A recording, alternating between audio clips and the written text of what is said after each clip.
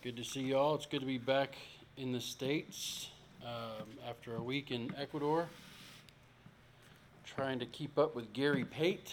If any of you have been around him, you'll understand what I'm talking about. He makes the Energizer Bunny look like a lazy little rabbit. I'll just tell you that. So, having come back, I'm on the typical mission high where all I want to do is talk about missions in Ecuador and all that. That's not what Mike asked me to do today, but I am going to talk about it a little bit, and then we'll move on into the lesson to continue in the series in Galatians, the freedom in between. But I do want to mention a couple things. One, my best man at my wedding, Billy Pointer, I guess 13, 14 days ago, was admitted to the hospital with COVID. It developed into pneumonia. The last update we saw was he's on a ventilator and dealing with AFib for his heart. And the doctors told his wife it's not looking good. So just keep the Pointer family in your prayers. And ironically, they've had a rough couple of years. Just before I left traffic homicide, his dad was sitting in the drive-thru at the McDonald's at McCormick and Monument. Somebody lost control and hit his car, and he died in that car crash. So the family's had a rough few years of it, but just pray for the Pointer family, specifically for Billy being in the hospital. Also pray for the youth van. They are having a bit of a technical difficulty. They're in Columbia, South Carolina, a couple hours out from Ridgecrest, so that they can get the logistics to fix that and then continue on their way. They left about 5:30 this morning to head that way. Also, in regards to, pray for Larry Stokes, one for Mama Stokes, but then two, Larry put in for a hardship transfer and the federal government decided to deny that at this point. So he's probably going to appeal it, so pray for that he can get home to be with family and help take care of Mama Stokes, as we call her. We lovingly call her. It's good to see Steph here as well. So pray for those things. And also specifically, I want to show you, I've got a message from some friends of ours, and then I'm going to bring up one more prayer request.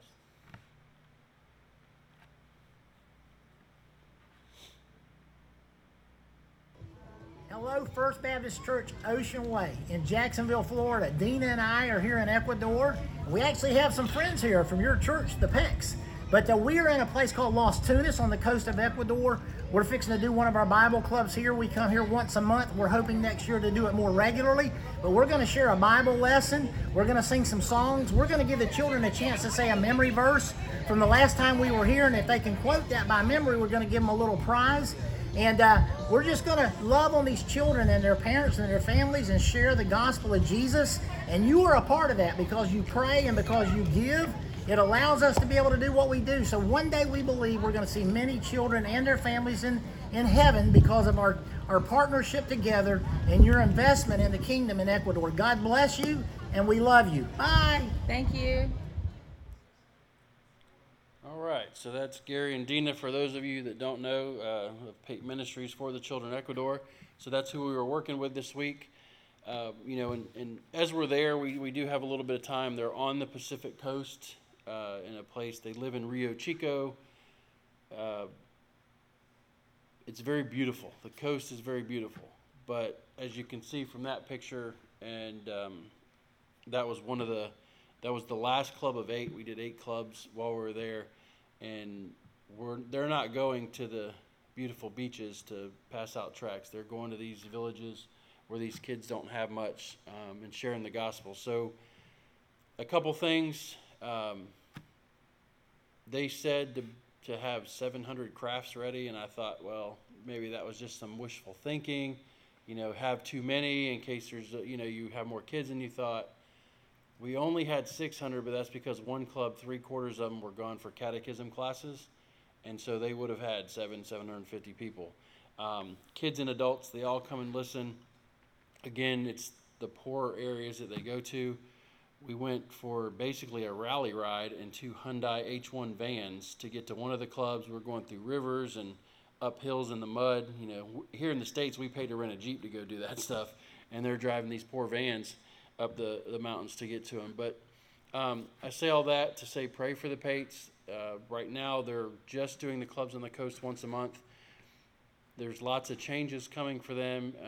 Probably some big news coming at the first of the year. I'm not at liberty to really say too much about that, but just pray for them.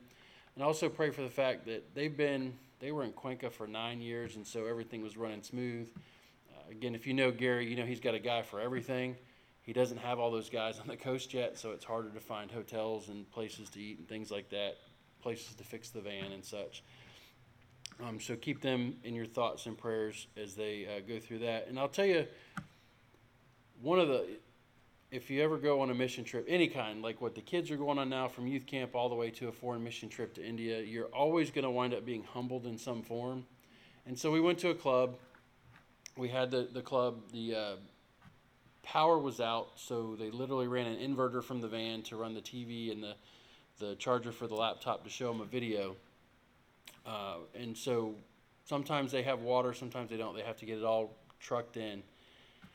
And as we were leaving, they're like, hey, come on over, we got something for you. And they took the time, they had this stove, or oven, I guess it's an oven, open air oven, and they made us, tortillas was the best thing they could tell us they were, but they made this food for us in a milk drink. And it's all from hand, from the little stuff that they had. And so we go there to minister to them, and they wind up doing things for us out of their lack. So it's very humbling to be over there trying to minister to them, and then they just, out of their spirit, they give to you from what little they have. But they were really good. It was handmade, hand-crushed corn and all that. But anyways, we're going to continue to partner with them.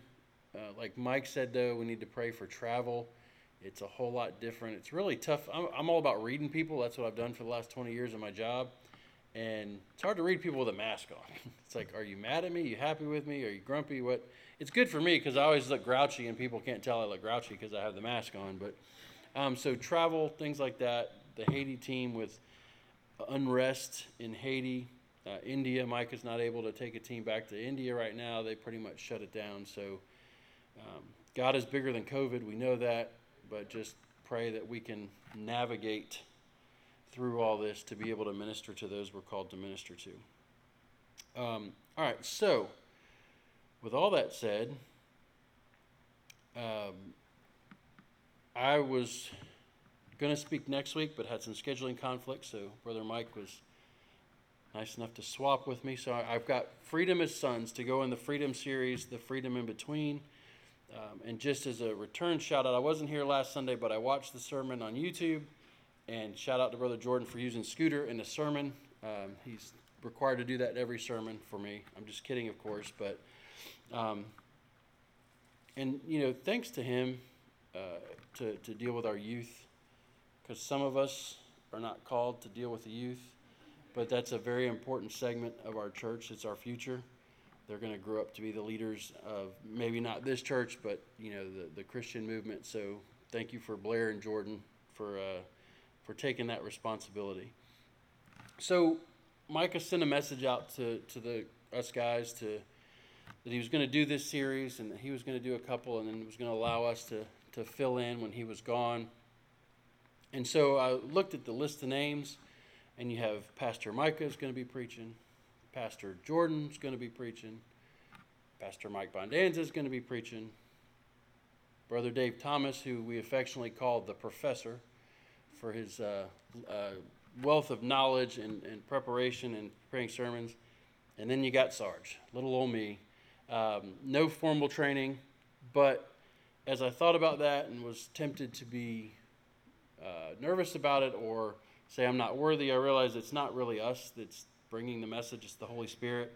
Hopefully we're just being the vessel. We're faithful to be the vessel to open up and let the Word of God be shared with y'all through us.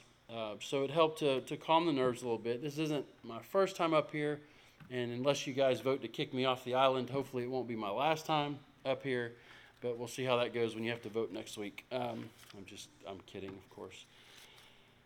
So I'm going to look at freedom as sons, and we're going to talk a little bit about adoption here towards the end, but I'm going to start with, if you guys know David Platt, Micah has quoted him. He's the pastor that does the secret church that we do. I think it's every year now. It was 6 months for a while, but every year, where we sit in here from about 7 at night till 1 in the morning or 2 in the morning when somebody crashes and takes out the power for the first hour. But it's an extensive Bible study, and David Platt does those. So he's adopted multiple children. I'm not sure exactly how many, but I've read some from a sermon he did on these verses as well. But he talks about adoption and things that you probably shouldn't say to prospective or current adoptive parents, parents that have adopted children or are looking into adopting a child. And one of the questions he's heard asked and kind of gets upset about is when somebody says, "Oh, so you're adopting a child to add to your own children." And he's like, "Wait a minute, what do you mean adding to our own children? This child is going to be our own child."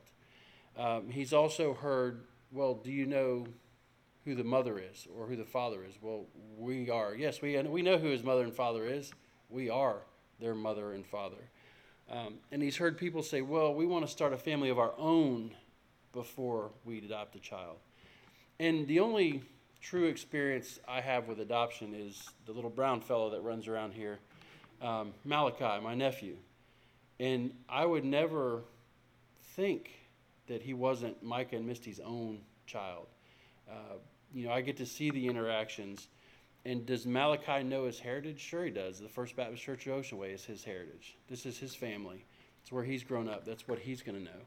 And I don't say that and neither does David Platt in a judging way, but when you're talking to folks that are adopting or been in adoption, just kind of be careful of how you approach it, because that child is no different than a biological child. And as we'll see, that applies to us as we're adopted into the kingdom. So the first thing I want to look at is a statement that David Platt uses to relate how we look at adoption a lot of times compared to our salvation, to our Christianity. And he spends a lot of time talking about those comments that we just talked about, your own child, do you know where you're from, and all that thing. And then he says this. He said, "This is where we realized some of these phrases that he would encourage us to avoid are not really much just phrases that frustrate adoptive parents. In a deeper way, they actually demonstrate an underlying deficiency when it comes to our understanding of Christianity, especially this distinction between biological child or adopted child. We have such a hard time thinking of a child if flesh and blood are not involved, and if that's the case, then we will have a very, very difficult time understanding the gospel, a story that tells about a spiritual, transracial adoption that takes place in each one of our lives." And so that's what we're going to look at today, is freedom as adopted sons. And so if you have your Bible, as I hope that you do, if you'll open to Galatians 3. And we're going to start in verse 26. So Galatians chapter 3, starting in verse 26. "For in Christ Jesus you are all sons of God through faith. For as many of you as were baptized into Christ have put on Christ. There is neither Jew nor Greek, there is neither slave nor free, there is neither male nor female, for you are all one in Christ Jesus. And if you are Christ, then you are Abraham's offspring, heirs according to the promise. I mean that the heir, as long as he is a child, is no different from a slave, though he is the owner of everything. But he is under guardians and managers until the date set by his father. In the same way, we also, when we were children, were enslaved to the elementary principles of the world. But when the fullness of time had come, God sent forth his Son, born of a woman, born under the law, to redeem those who were under the law, so that we might receive adoption as sons. And because you are sons, God has sent the Spirit of his Son into our hearts, crying, Abba, Father. So you are no longer a slave, but a son, and if a son, then an heir through God." Let's pray. God, I just pray you open our hearts to the message that you would have us to receive. Lord, that each one of us will just listen and take the message out to pass on to the world, Lord, that we may go and make disciples as you command us to do in your word. In Jesus' name I pray. Amen. All right, so the first thing I want to look at is we're free to be justified. So if I were to ask, what is the one thing that we need to be a Christian? I'm sure several things would come to mind. We need to have faith. We need to be forgiven. We need to repent. And all those are good, but there's one thing that needs to happen in order for us to be saved, and that's we need to be justified. And the picture of justification is the fact that we sit here guilty in front of a holy God, and there's no way that we can be granted access to him unless we're justified. And the only way to be justified is through the blood of Jesus. So sort of a definition I've written here for justification is the gracious act of God by which he declares a sinner righteous solely based on faith in Jesus. That's one of those phrases or sentences that's very, very simple to say. A lot of times it can be very difficult to put into practice because we always want to add something to the equation. We want to be able to say, well, look what I've done to help earn this, to gather this, to be a part of this. And it's very simple. There is nothing we can add to it. If we have the faith, God promises that he'll forgive our sins and we can live in eternity with him. And so I want to look at a quote from J.I. Packer, a theologian who lived in the 20s, was born in the 20s and lived through I think he died in 2020.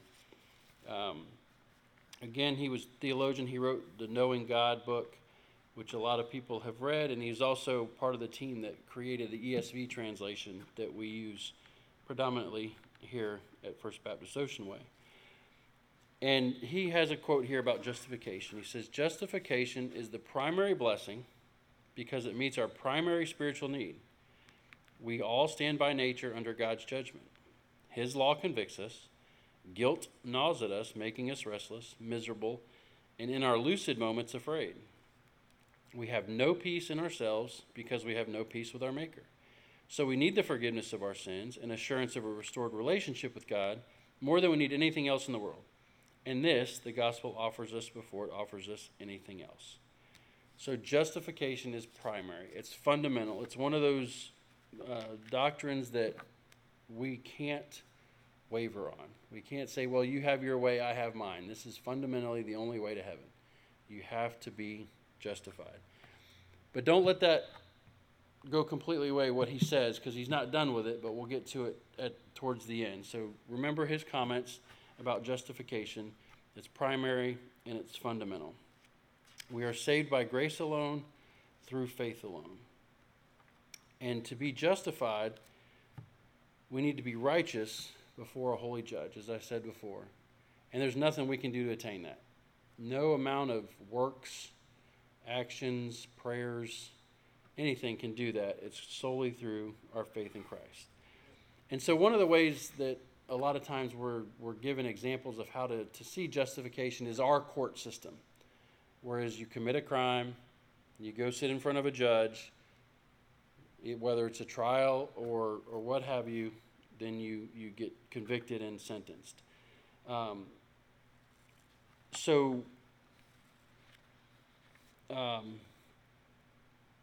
We look at the example, this is David Platt talking about being in front of a judge. He would illustrate it this way. He says, if you can imagine standing before a judge knowing that you are guilty, so not hoping you're not guilty, hoping you're guilty, but knowing for sure, without a doubt, that you're guilty. And the judge declaring you, like he does everyone, through faith in Christ, not guilty. And that's the example of justification. We're standing in front of that judge, guilty.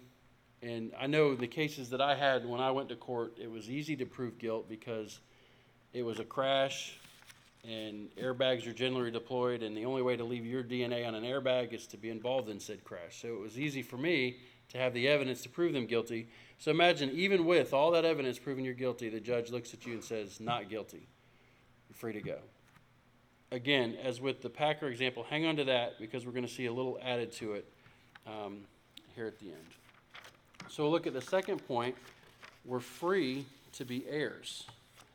Verse 29 on chapter 3 says, and if you are Christ, notice there's an if there, if you are Christ. This doesn't apply to everybody. It only applies to those who are justified through faith in Christ. And if you are Christ, then you are Abraham's offspring, heirs according to promise.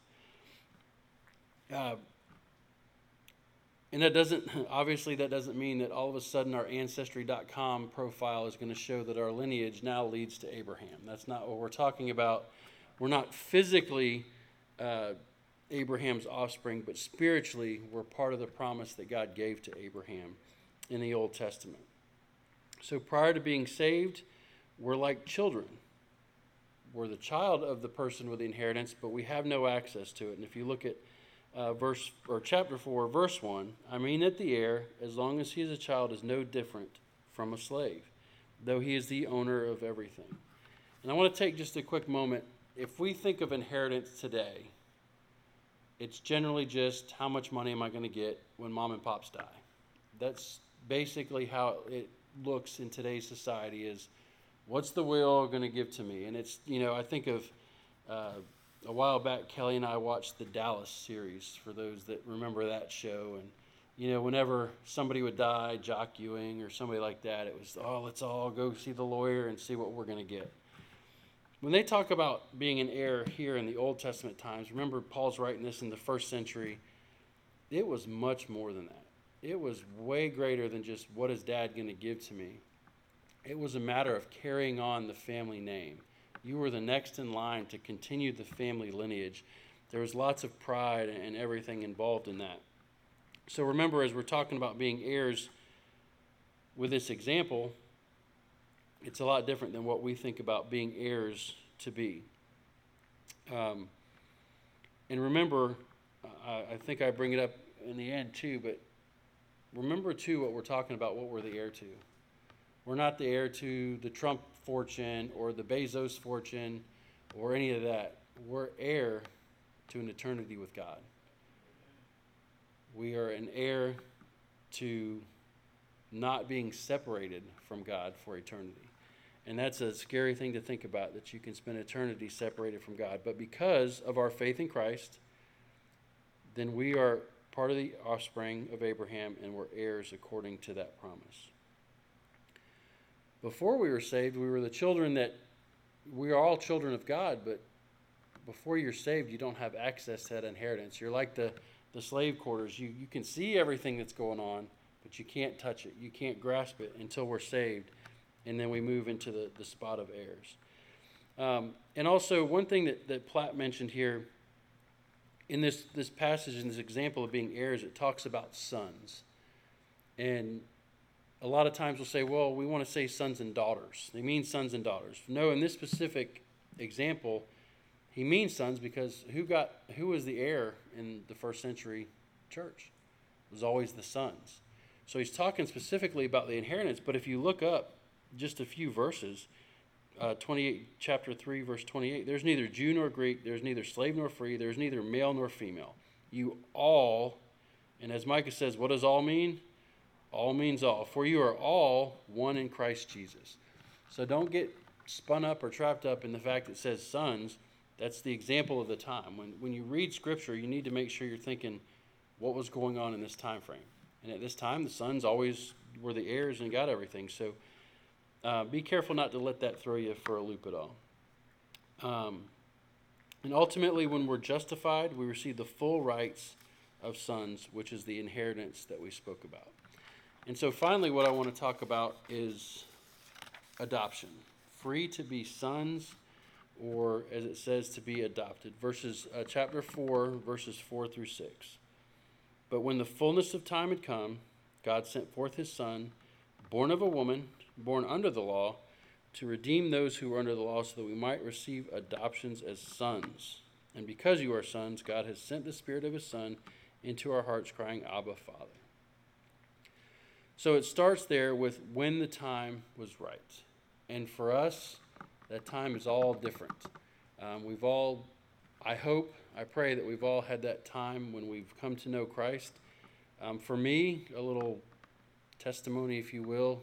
My mom went to church when she was a kid. She kind of moved away from home when she was 15, didn't really go back. I remember going to church as far as like first or second grade. I did Awanas. The bus would come get me. I enjoyed going. And then sixth grade came, the youth, and their favorite sport was basketball. And I was no good. I'm still no good at basketball. But because of that, I didn't feel like I fit in. And because my mom wasn't in church to make me go, I left. I didn't go back.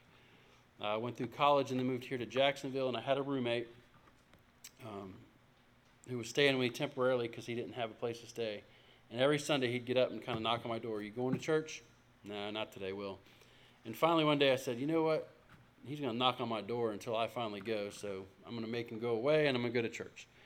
So I went to Terry Parker Baptist Church, went to Sunday school, and went to the first class and went to the service. And I'll never forget, and this is something for all of us when there's somebody new, if they're seem a little bit lost. I sat kind of over there in the front 2 or 3 rows, and one of the girls that was in Sunday school class said, "You probably don't want to sit here. This is where the youth sit." And that was God knowing how much I love the youth and how that's my mission, so I moved back. But I say all that to say the time was right, but also that's where I met Billy Pointer, the guy I told you to pray about. We met there, and the next week a speaker came from the convention, the Florida Baptist Convention, and that's when I truly gave my heart to Christ. I'd done it once as a kid, but that wasn't a true salvation experience. So that was my time. That's when my time was right, and that was in 1998. So this many years later, 23 years later, here we stand. But when we come to Christ, we're redeemed. In verse 5, it says to redeem those who are under the law so that we might receive adoption as sons. And that's kind of the key. We were adopted as sons. I don't speak to anybody's situation in here as far as what your example or lack of example or whatnot is as far as a father. I know I love my father to death, but for my whole life, he was an alcoholic. He drank, died at 55 because of it. And so I say that to say all of our experiences are different. Some of us have parents that have been together forever. Our father's always been in our life, all the way to the other end where you may not even know who your father is. But I can tell you, God is the perfect father. Whatever your example looks like here on earth, it can't compare to God the Father, who is the perfect Father. And when we get adopted, that's who we're referring to as our Father. Not dependent on what your example here is in life. So when we get saved, when we are justified, we're no longer slaves, but we're sons. Since we are sons, we're heirs to the eternal life with God the Father, the Son, and the Holy Spirit. And justification in itself would be enough. I'm justified, I'm redeemed, I'm going to spend eternity with God the Father, and that's enough. We could stop right there. But as many times we see with God, we don't know what's best for us, and so we get something and we think, that is exactly what I needed, we can stop right there. And then God just adds a little bit more in his blessing that we never thought of to ask. And so that's what we're going to look at. Remember we talked about Packer in his comment with justification, that it's primary. But then he also goes on to say, this is not to say that justification is the highest blessing of the gospel. Think about that. Salvation. And Packer's saying that's not necessarily the highest blessing of the gospel. He says adoption is higher because of the richer relationship with God that it involves. So it's not just salvation and we're done. It's salvation and a relationship with our Father for eternity. So that's what Packer had to say about that. And let's go back to the judge example that we talked about. So the judge is on the bench. He says, I know beyond a shadow of a doubt you're guilty, but I'm going to hold you not guilty. I'm going to say you're not guilty. You're covered. But then it doesn't stop there. He gets up, takes off his robe, walks around to the front where you're standing. He takes off your handcuffs, and then he says, now come home with me. You're coming to live with me. So that's the addition, the blessing of adoption as sons on top of just being justified. So I want to close with a couple things. One is Russ Moore, who teaches at Southern Seminary, I believe it is. He gives this example.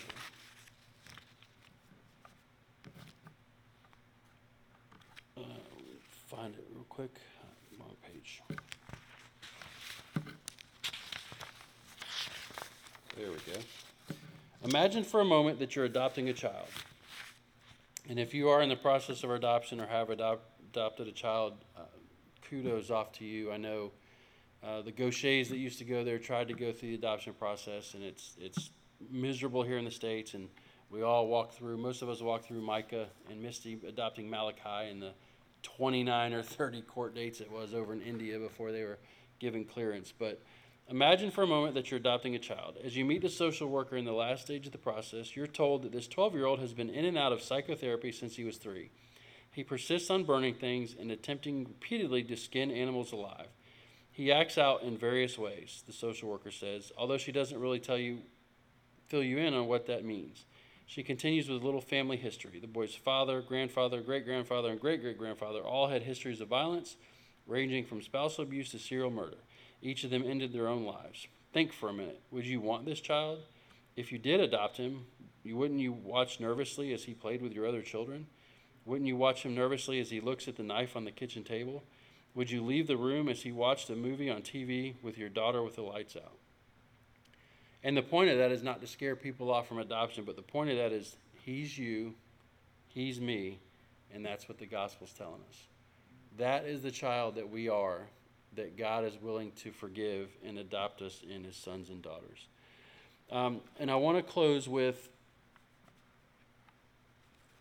another quote to make sure that we're all where we need to be.